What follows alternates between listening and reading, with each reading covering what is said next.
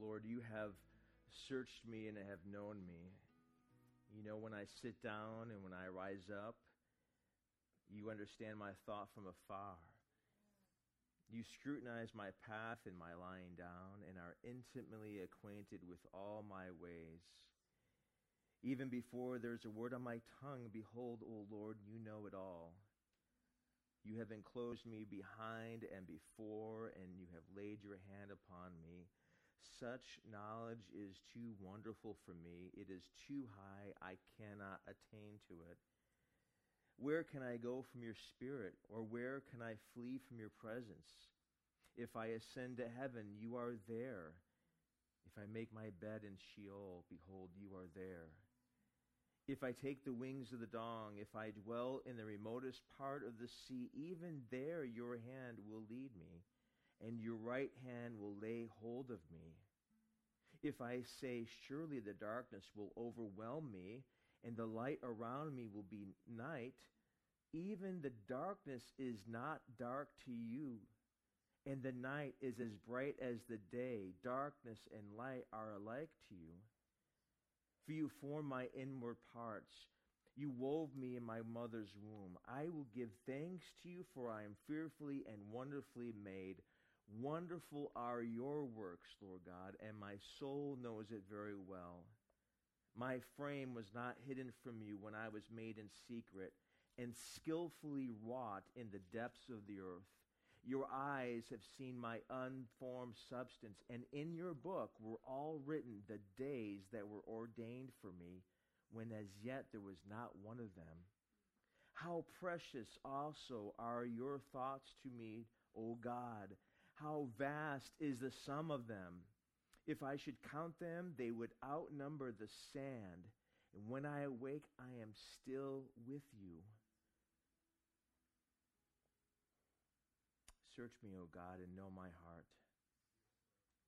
Try me and know my anxious thoughts, and see if there's any hurtful way in me, and lead me in the everlasting way. Lord, we worship you, the everlasting God, the all-knowing God, the all-sufficient God, the God who is light and love, the God who knows the number of hairs on our head, and you sent your Son, Jesus Christ, as a demonstration of that love. God, each person that's here or watching, you know everything about that person, and yet you still love us. You formed us, Lord. We love you, God. We praise you, Lord. We are in good hands in your hands, God. You're not only all-sufficient, Lord, you're all-powerful, Lord. Jesus says that we are in your hands, so to speak, and in the Father's hands, and no one can get past you or the Father, God. We are safe with you, Lord. We are secure with you, Lord. Let it be that we can rest in that, Lord. No wonder the psalmist says in Psalm 23 that he makes a table for me in the presence of my enemies. That even when my enemies are around, though I am with you, I am safe and secure. You're such a good God. And we love you, and we praise you, and we adore you, and we worship you. You are worthy of all adoration and praise, and we glorify you. Now we ask, Lord, that you would fill our hearts with your Holy Spirit.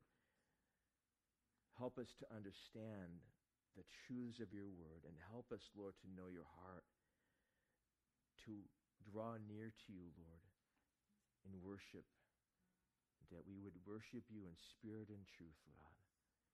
In Jesus' name we pray. Amen. Amen. You may be seated. Good morning. Good morning. Welcome to Resurrection Church. It's good to see everyone. Wonderful worship as usual, guys.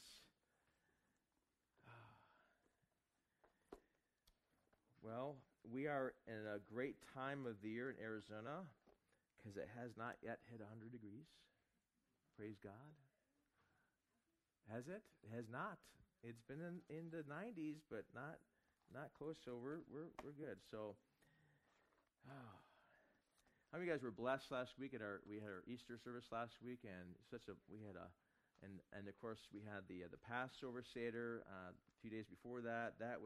I'm still recovering from that Seder. That was a lot of fun. It was a lot of hard work, but it was a lot of fun. My goodness, what a blessed time that was. Got to meet some new people and some new friends and brothers and sisters in the Lord.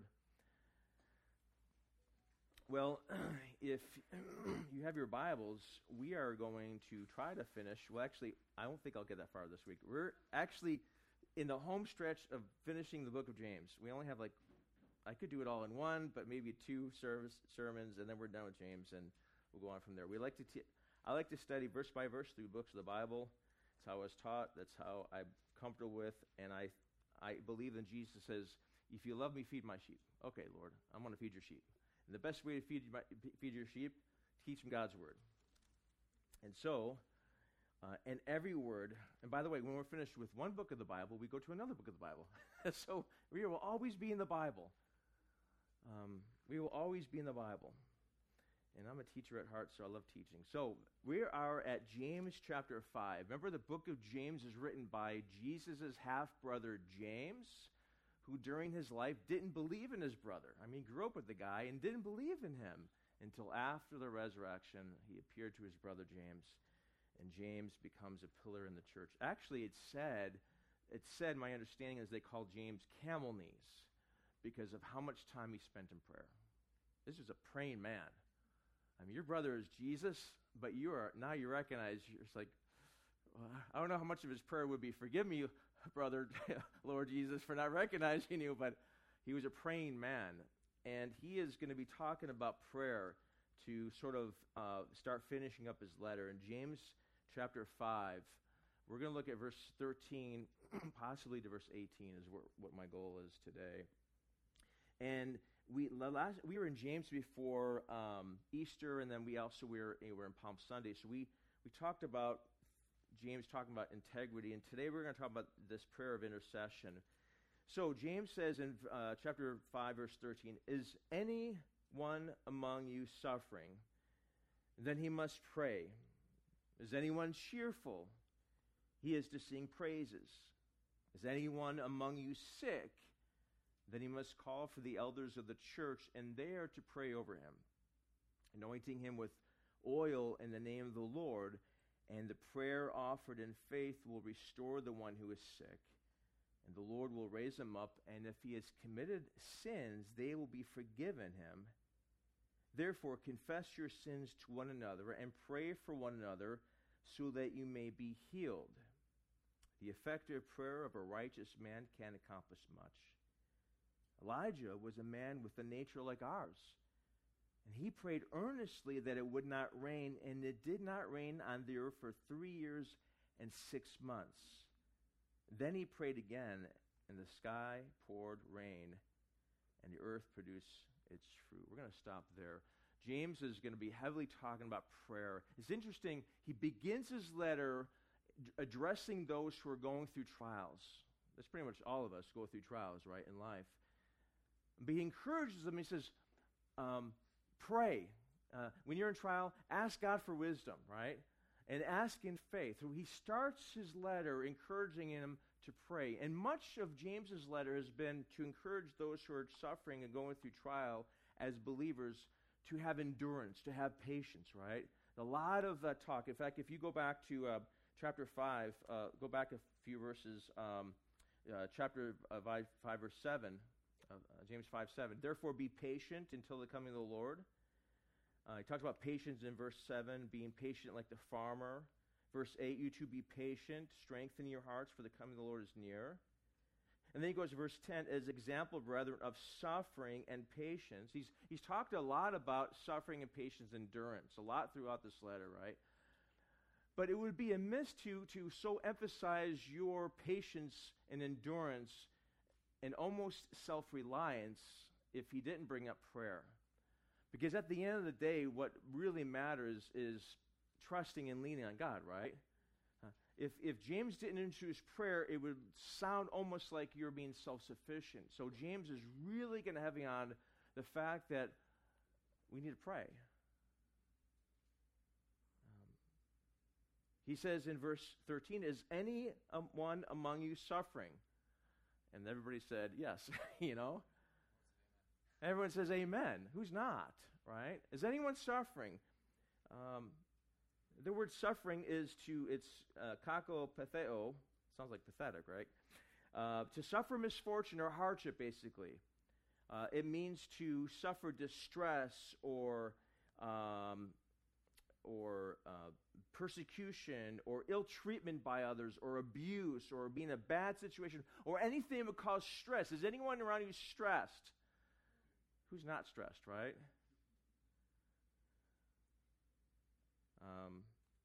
James used that same word we just read in verse 10 of chapter 5 as example, brethren, of suffering. Suffering, right there. That word suffering is the same word. Who's in a stressful situation? It's not just it's anything that will cause you stress. Are you stressed? Are you facing anything stressed? And it could be a current thing or it could be something from the past that's still on your mind. How many of us are still living in the past? We still the ripple effects of things that happened in the past we're still stressed out about, right? And our mind's so occupied on that stress, right? And James says, okay, here's the answer. He must pray. I mean, what we're going to say is so simple. Sometimes I look for the secret code.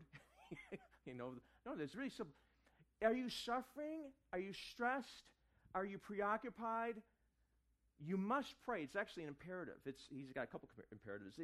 He says, you must pray. It's absolutely vital that you pray. And sometimes when we're stressed, when we're facing this sometimes prayer is the last thing we do.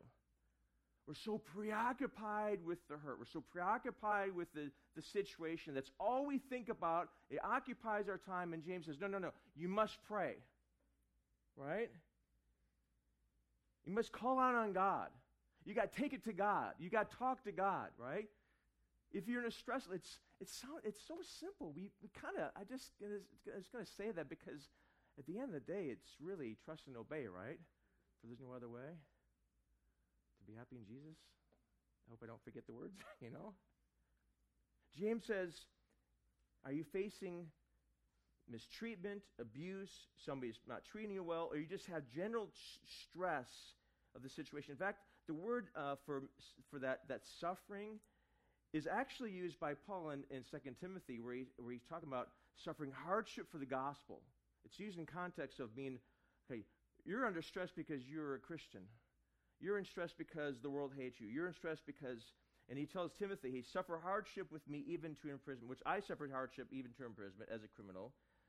Then he says, be sober in all things, endure hardship, do the work of an evangelist, fulfill your ministry. So as a Christian, there's hardship there. There's a pressure to give into the things of the world. There's pressure to try to,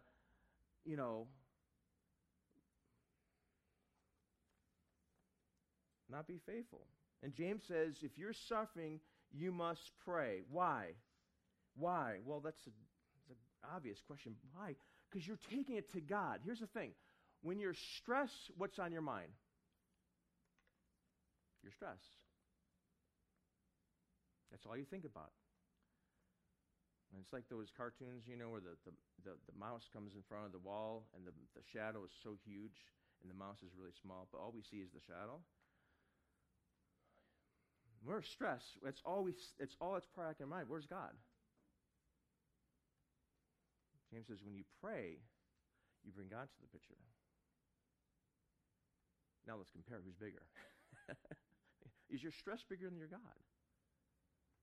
Yeah, but God, this is something I need to handle. This is something I should be able to deal with. No. Let me just give you a clue about Christian life and prayer. The goal is not to become independent of God. When we were kids and we were thinking about moving out, we come 18, we move out, independence, I'm on my own.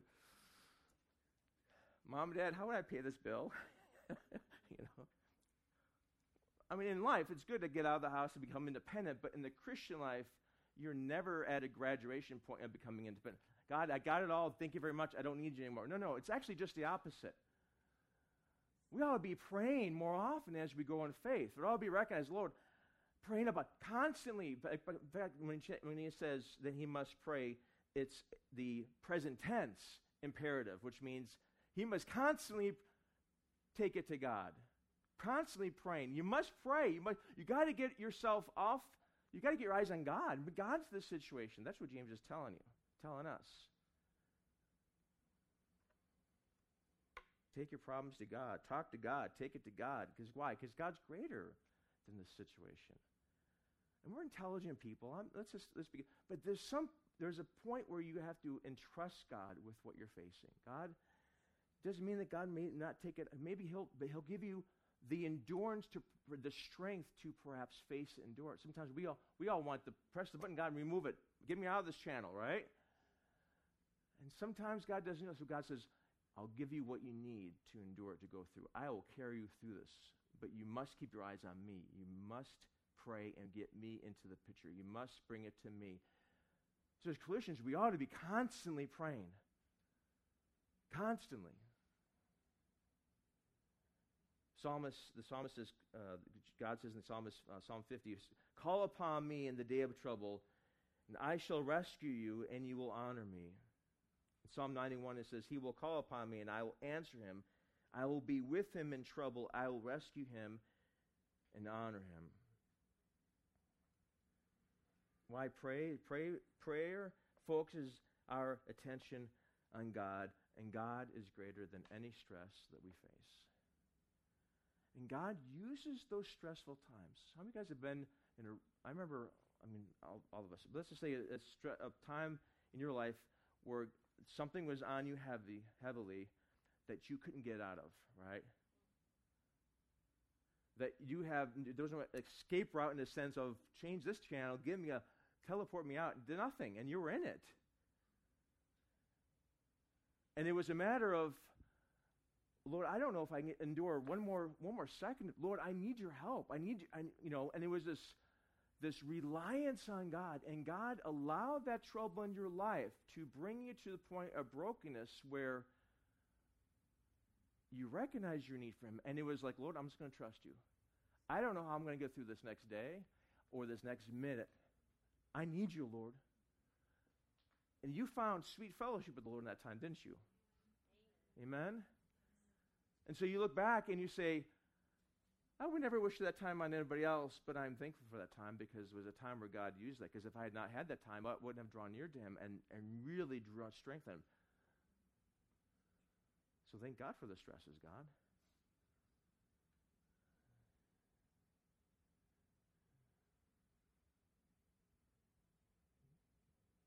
Why pray? Prayer focuses our attention on God. And if you don't pray, what happens, though, is you start handling it yourself and you start become bitter, resentful, and all kinds of stuff happens. So James says, if you're suffering, if you're facing hardship, you must pray. It's imperative. You realize things are happening in the spiritual realm that you can't see when you pray.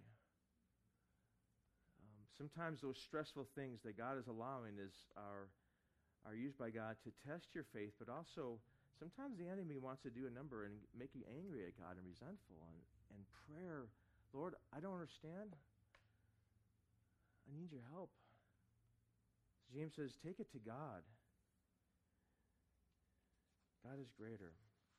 And he says, is anyone suffering among you? He must pray. Is anyone cheerful? He is to sing praises. In fact, he says, is anyone cheerful? He must sing praises. Same idea. Is a present tense imperative, which means keep doing it. If you're not praising, you're praying. If you're not praying, you're praising. That guy is always praising or praying all the time, right? Because there's constant communication between you and God. Now, sometimes, I'll explain the word cheerful in a second, but sometimes when things are going really well, we forget God, right? What's happened? 9/11 happened. Everyone came to church. Something bad's happening. People are coming to church. Things are going great. I don't need church anymore. That's like emergency room. No, it's actually not just a hospital emergency room. It's your daily bread.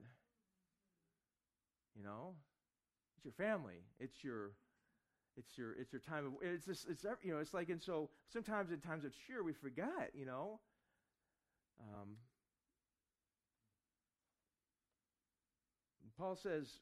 James, who am I reading?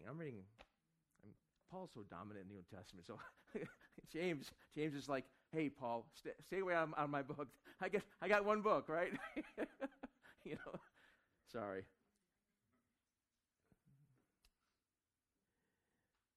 But this word, when he says, is anyone cheerful, it actually is a word, it's euthymeo. Eu means well or good. Like when you give a eulogy, you say, and logos means word, good word, you say a good word about somebody. Well or good, and thumos, which means passion or strong feeling, and it connotes a state of emotions rather than an outward circumstance. It means to have a buoyant or cheerful state of mind despite what's going on around you. So it's not devoid of having bad circumstance. James is like, wait, it's not just cheerful when things are going good, it's cheerful when things are going bad. In fact, in the book of Acts, it's used in Acts 27.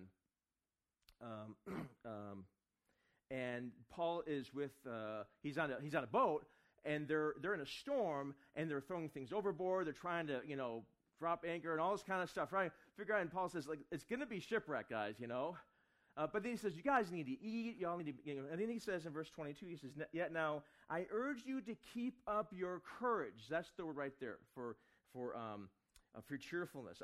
Keep up your courage, for there will be no loss of life. And then he says in verse 25, therefore keep up your courage, men, for I believe that God will turn out exactly as I told you, that there will be a shipwreck, but no one will be lost. But keep up your courage. The storm's still going on, but keep up your courage. The storm is raging really bad, but still be cheerful. See, that's the idea. Do you praise God? How many of you guys can praise God when things are going really, really bad? We want to praise God when the storm's over, we're safely on shore. Thank you, Lord. But how about when we're holding on for dear life and floating in the midst of the sea and the storm's going on? Can we say, praise you, God, for this? So whether the circumstance is good or bad, it's always bringing God into the picture, prayer or praise. People might look at us and say, you're all weird. Y'all are thanking God for this storm. Amen, right? Because I serve the God of the storm, right? Who walks in the winds and the waves.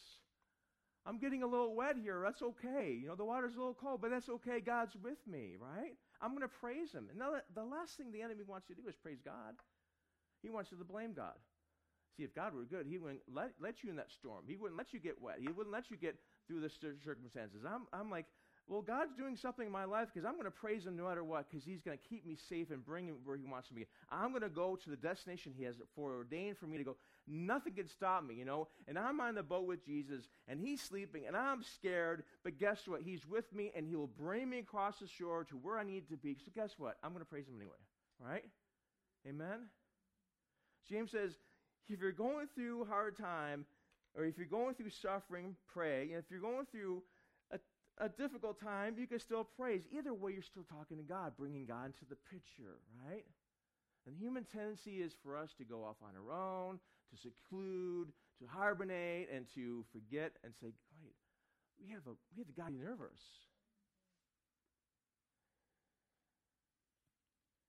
We praise God in cheerful times or uncheerful times. Praise acknowledges God's goodness. Praise acknowledges God's faithfulness. Praise expresses gratitude towards God. Thank you, God, right? We need a little bit more thank yous in life, right? Thank you, God. And praise expresses trust in God as well. Amen? Again, James says he must pray. He must sing praises. The word for sing there is the word psallo. We get the word psalm from. Right? It means to sing loudly praise to the Lord. It's used in many of Paul's letters. He says, when you assemble, each one has a psalm or a song. that you want to share to encourage people or a teaching. And then he says, hey, be filled with the Spirit in Ephesians, speaking to one another in psalms and hymns and spiritual. There's this attitude, this song comes out. Let the word of Christ richly dwell within you, Colossians 3:16, with all wisdom, teaching, admonishing one another with psalms and hymns and spiritual songs. Speak to one another in psalms and hymns and spiritual songs, sing and making melody. Prayer and praise are so related because they both focus your attention on God, and that's the point, right? That's the point. Whatever you have to do to focus your attention on God, that's what James is saying. If you're suffering, you must praise. Anyone cheerful, let him sing praises. Let it be that my life is such that I'm either praying or singing, or praying or singing. And if I'm praying or singing, then I'm in a good spot, right? But if I'm not, here's what happens. If I tend to focus so much on what I'm facing and I forget God, then I start getting doubts. I start sinking. I start forgetting. And then the enemy is like, well, God's not worthy of praise because he's letting go through this. And all this kind of nonsense happens. That's what James says. You must pray. You must sing praises.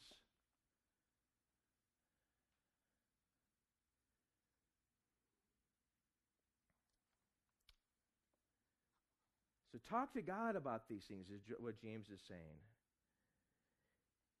Now let's look at verse 14. Is anyone among you sick? And the first in verse 13 is when we're facing stuff, right? Talk to God, take it to God. Verse 14, when somebody else is facing things, right? So somebody's sick among you. The word sick there, it means the person's so sick they can't even come to church. They can't even come to the church. Somebody has to come to them, right? If somebody's sick among you, then he was to call for the elders of the church, and they are to pray over him. He repeats this word prayer 1, 2, 3, 4, 5, 6, 7, 8, actually technically 9, but 8 times in English, 9 in the Greek. 9 times. When he says Elijah is when he prayed earnestly, it means he prayed praying. 9 times. You're facing stuff? Take it to God in prayer. Praise God in prayer, right? Is somebody suffering? Lift them up in prayer.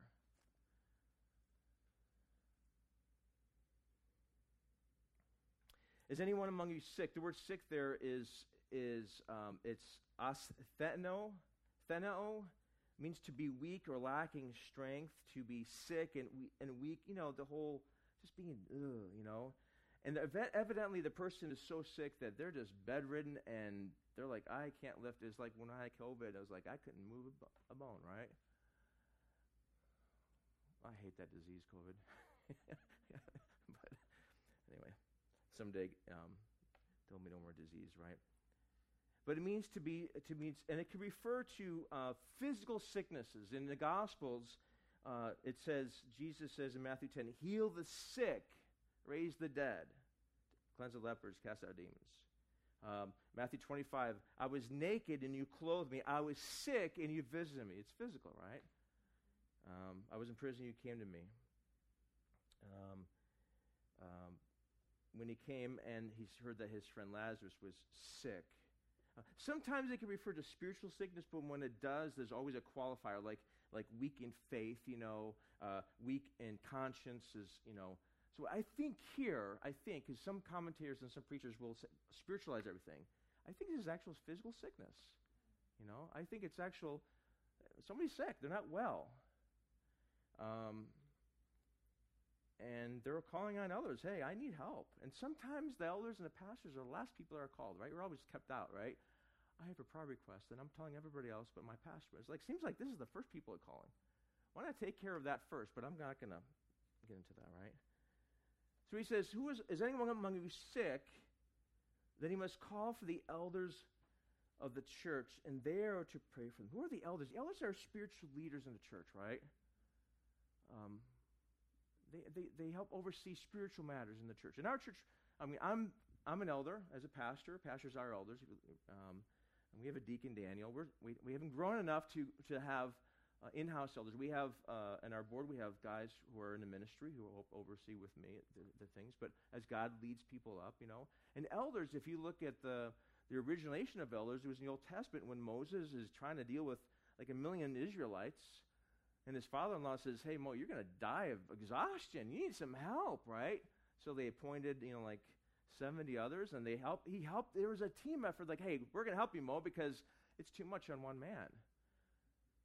And elders are meant to help be fellow shepherds, as Paul says. He says,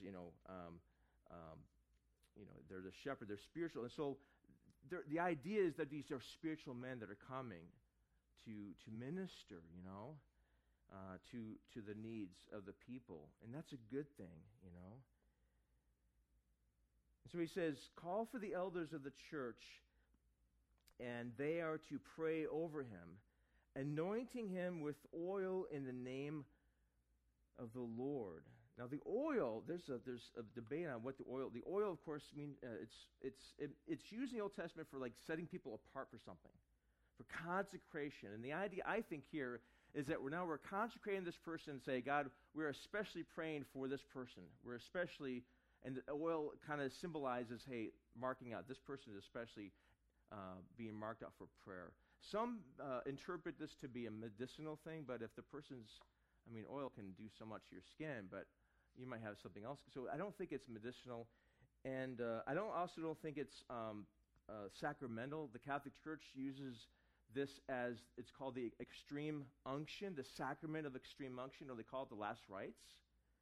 And when the priest comes, they interpret this to mean that the purpose is to sort of get this person's soul for death, ready for death. That's what the Catholic Church teaches, that it's going to remove any remnant of sin. So they come and so it's really serious for them that the oil, but James is not using this for the person who's going to die. Because he says that the prayer offered in faith will restore the sick, and the Lord will raise them up. We'll get up, right? So my understanding is that this is sort of consecrated prayer for this person, that God's will would be done, and that he would restore that person, So James is using this for healing, not necessarily to prepare somebody to die. There's still prayer, though, right? In the first case, it was taking your needs to God in prayer. Now it's taking other people's needs to God in prayer. He says, is anyone among you sick, then he must call for the elders of the church, and they are to pray over him, anointing him with oil in the name of the Lord. Verse 15. And the prayer offered in faith will restore the one who is sick. Now, I just have to pause real here. I see in Scripture a pattern. Can I tell you the pattern? Okay. My mouth is a little dry. If you're not from Arizona, you don't realize how vital having water is. And when you're speaking a lot. The pattern I see in Scripture is, Jesus, he says, there's teaching, sharing the gospel, and laying on the hands, casting out demons, right? There's a pattern. There's teaching, sharing the gospel, laying on the hands, cast out demons, heal the sick, basically. In Mark 6:56, it says, whenever he entered villages or cities or countryside, they were laying the sick in the marketplaces, imploring him that they may touch the fringe of his coat. And so he cured people, laying on hands. But then he sends the 12 and the 72 out. He says, preach the gospel, heal the sick, raise the dead, cleanse the lepers, cast out demons, right? For freely receive, freely you give. That's Matthew 10, 7 and 8. And they went out and did that. And then the book of Acts, which is the beginning of the Acts of the church, they were doing the same thing. They're sharing the gospel, laying on hands, casting out demons, right? So there's this pattern, I think, I think it's meant to be in the church. This is my opinion now. Can I share my opinion? I think, and this is, we heavily, at least my background is, we heavily emphasize the teaching of the gospel, sharing the gospel. Heavily, I stake my claim in that. But I think we avoid or neglect the laying out of hands or the prayer for the sick and the casting out demons.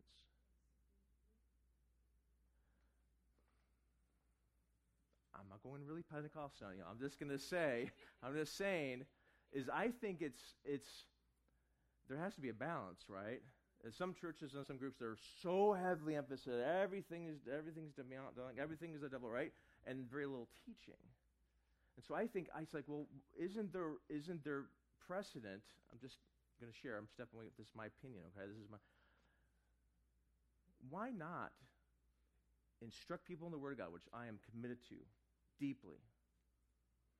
I'll spend 3 weeks in one verse if I have to, right? I'll do that.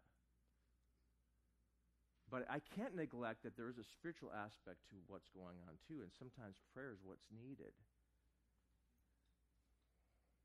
I'm not looking, though, to make a circus act out of the church.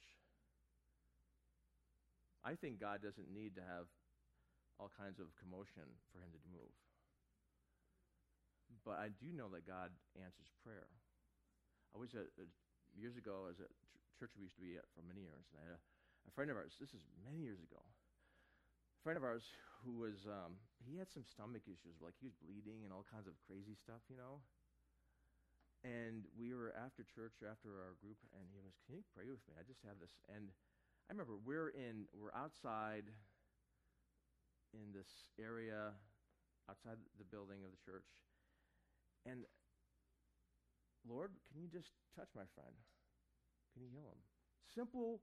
No one saw it. No cameras, right? No, come on the stage and I'll show. No, none of that. None of the circus act that you see on TV, right? Simple prayer. Then I forgot about it. 2 weeks later, he calls me up and goes, John, I stopped bleeding. God healed me. All right, praise the Lord. I didn't feel anything. Nothing. It was just a simple act of faith. But he asked me to do that. I'm like, my prayer is that why not follow that pattern of Scripture of not just teaching people deeply, but also praying over people. And not making a big commotion, because many times when Jesus would heal, it was in secret, right? He'd heal somebody and say, "Now don't go offer something for Moses, as Moses commanded you, but don't tell anybody." Of course, they didn't listen to him. They went and told people, right? They still praise God. I sort of want to, personally, it's like, okay, Lord, let's out of faith. Because sometimes, as James is going to hint at here, sometimes sickness is caused because of something spiritual happening in a person's life. We have a medical answer for everything, right? But James is going to hint here that sometimes, not all the time, sometimes there's a reason why this person's ill. Look at and by the way, I still believe that God heals, okay? I still believe that God heals. I still believe God, he hasn't changed. So, and you can, I still believe there's one author, Dr. Craig Keener, who did if you guys ever read commentaries, he was writing commentary on the book of Acts, which is like 3 volumes, like this thick, and he started an appendix or excursus on miracles, and that turned into 2 volumes on miracles that happened not only in the first century, but even today. So all that stuff. God still heals. He still ministers, right?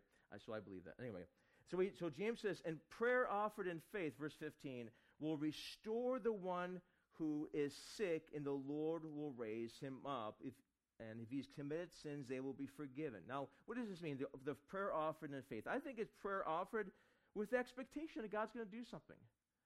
I think it's prayer offered that says God will answer this. We know that in chapter 1, verse 5, James says, but if anyone lacks wisdom, let him ask of God, who gives to all generously without reproach. But he must ask in faith, as he says in verse 6, chapter 1, verse 6, without doubting, for the one who doubts is like the surf of the sea, driven and tossed. For let that man not expect to receive anything, being double-minded. So I think when you pray, you have to expect that God's going to do something, right? I also think, though, that also there's a recognition that God's sovereign. So now it's up to him, right? Now, God, I ask you to do something with this. But ultimately, it's still up to him how he wants to handle it, right? Paul says, hey, I got the storm in the flesh thing, storm in the flesh, because I saw heaven, and I can brag and boast, and and be prideful, and God sent this messenger of Satan to keep me humble, and I'm like, Lord, can you take this away? Because I prayed 3 times. God says, my grace is sufficient. I'm going to let you have it, Sometimes that's the thing. But I think more than not, it's expect God to do something. And if he says, if God says, I have this in your life for a reason, then trust him for that. I think sometimes we tend to lean so much on, well, God's so sovereign, he doesn't want to help me at all. We tend to lean so much that he won't do anything, rather than say, God, I'm just going to trust you. Amen? And leaning more on the trust part. And if he says, I have this in your life for a reason. I'm doing something with this. I'm going to trust you. Trust him anymore. Now, does James mean that people aren't healed because they don't have enough faith? Some faith teachers will tell you that. I think that's nonsense. Because guess what? Whose faith is being prayed for right now? The person sick or the elders? The elders are praying. They're praying over this person who's sick, who's so sick they can't, I need help, right? Maybe they're subconscious. Who knows? Maybe they're in a coma. Who knows? But the elders, who are supposed to be the spiritual leaders, are praying in faith, right?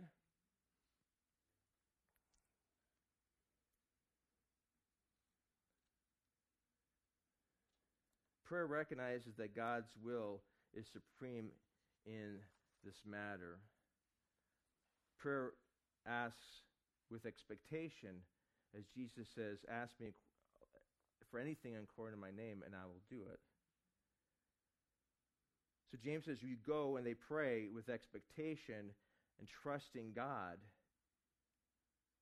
to raise this person up. And this person may or may not be healed instantly, or maybe it takes some time, or maybe it has other reasons, but it's not because of lack of his faith.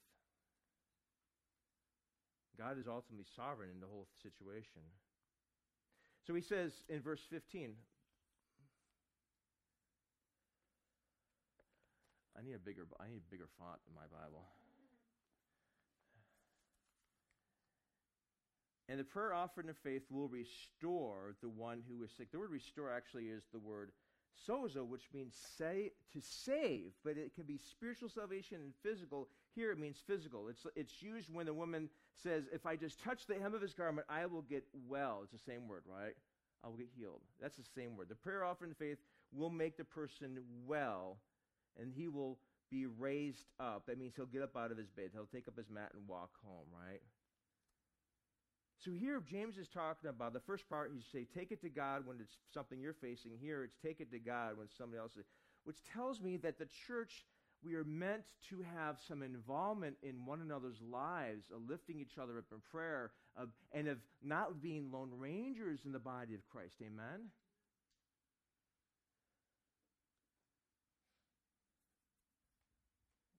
We need each other. We need the encouragement and the prayers of one another. And each one of us is gifted in different ways. And all of it is necessary. And the prayer offered in verse 15 in faith will restore the one who is sick, and the Lord will raise him up. And if he has committed sins, they will be forgiven. James here hints that perhaps there's sins that cause the sickness.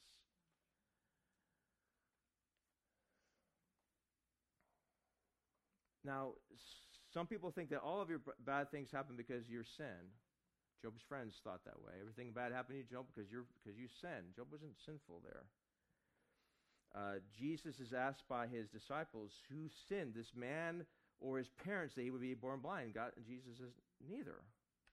He has this for God to be glorified. But we do know that there are some cases where illness came about because of sin. I think in Genesis 12 and 20, where like Abraham passes his wife off Sarah to Pharaoh, that's my sister, and God sends plagues and stuff on Pharaoh's household, and and then when he was restored, the things left. That was because of that. In 1 Corinthians 11, that talks about the Lord's Supper, that if you eat it sort of look there, 1 Corinthians 11, let's do that. We haven't turned enough pages today, so let's do that, okay? Let's exercise our... Are you guys with me? All right, just making sure. 1 Corinthians 11:27, he's in the context of the Lord's Supper. And then he says in 1 Corinthians 11, verse 27, therefore, whoever eats the bread or drinks the cup of the Lord in an unworthy manner shall be guilty of the body and the blood of the Lord. But a man must examine himself, and in doing so he is to eat the bread and drink the cup. For he who eats and drinks judgment to himself, if he does not judge the body rightly. For this reason, many among you are weak and sick, and a number sleep. That means they're dead. So there's some relationship between how they were taking the communion and their well-being. So there's a hint that there's perhaps something that could cause some illness. Not all the time, but some. But then there's another example. Go to John chapter 5. Go to John chapter 5.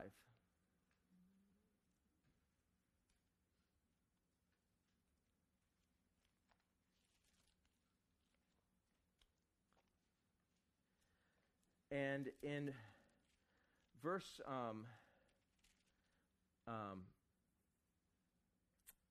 verse 14, Jesus had healed a man on the Sabbath, right? He was paralyzed and everything. And it says in verse 14, afterward Jesus found him in the temple and said to him, behold, you have become well. Do not sin anymore, so that nothing worse happens to you. There's a hint that there perhaps sin opens the door for something to happen to you. Now we just enter the twilight zone of spirituality. It's like there is a connection between spiritual things and physical things.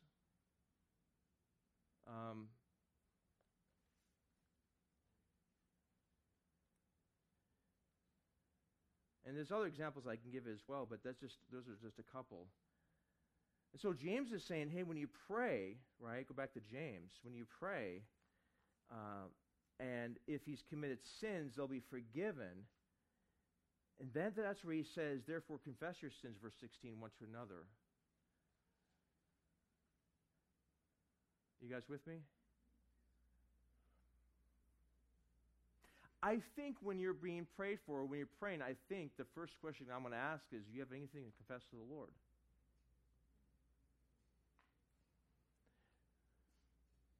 Because what happens is if there's sin or stuff going on inside that you're holding on to, unforgiveness, bitterness, resentment, it opens the door. Paul says, don't give the devil a foothold in your unforgiveness.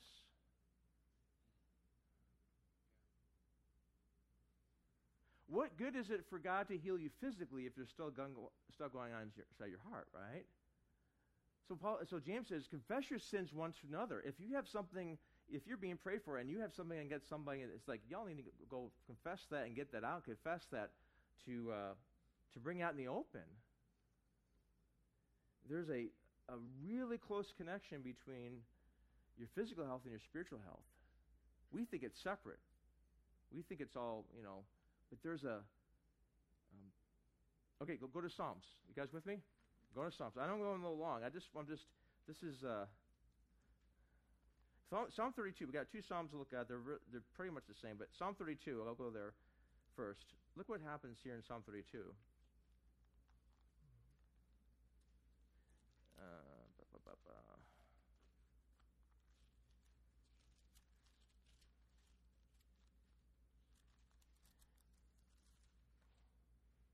Psalm 32, how blessed is he whose transgression is forgiven, whose sin is covered. How blessed is the man to whom the Lord does not impute iniquity, whose spirit is no deceit. Verse 3, when I kept silent about my sin, my body or my bones wasted away. It affected me physically, what was going on spiritually in my life. Through my groaning all day long, for day and night your hand was heavy upon me. My vitality was drained from me. Like I was drained. My life was being sucked out, so to speak, as with the fever of the heat of summer. Then I acknowledged my sin to you, and my iniquity I did not hide. I said, I will confess my transgressions to the Lord, and you forgave my guilt. David here talks about the physical effects of the spiritual sin of unforgiveness, right? And you can look also at, just write down Psalm 38, verses 3 through 5 as well. Same idea. So when James says in verse 16, therefore confess your sins to one another, it's part of the cleansing and healing process, right? So what does confess mean? Look at verse 16. You guys, I know I keep asking if you're with me, but you are with me. Am I with me? God's with me, right? Therefore, confess your sins to one another. Confess, it means, the Greek word means to agree with. It actually means to think or say the same thing as. In other words, that you're finally confessing what you already know is going on, right? When you confess, you just know in your conscience, or you're confessing, it means to also to see or the same thing. It's almost like God is here, right? And he's looking at your life, and he sees what he sees. And then you come along next to God, and you're like, oh, you're right, I see that too. And confession is to say in agreement with what God has already, that's what happens. And what happens is that now you're in agreement, now you're putting into light, now it's no more in the darkness for the enemy to do what he has to do, what he wants to do with that. And now it's out in the light, and now it's like, now I got your heart, I'll heal your body as well. You know, that's what happens. Now confess your sins one to another, agree with God, agree with what he, confess that, admission of truth, bring the truth, bring the light into the sin, and pray for another. There's a spiritual healing that's going on here, as well as a physical healing. Pray for one another that you may be healed. When you're facing problems, as James says, take it to God and pray in prayers. And when somebody else is facing problems, take them to God in prayer, right? But then if there's something else going on right here, you confess that and let him cleanse you from that, right? It tells me that the church, of course, we're not meant to be individual, me, myself, and I. Hi, I don't know you. I know your name. That's all you'll never know about me because I'm so private, I'm so, and hi, and, it's like we never allow people in.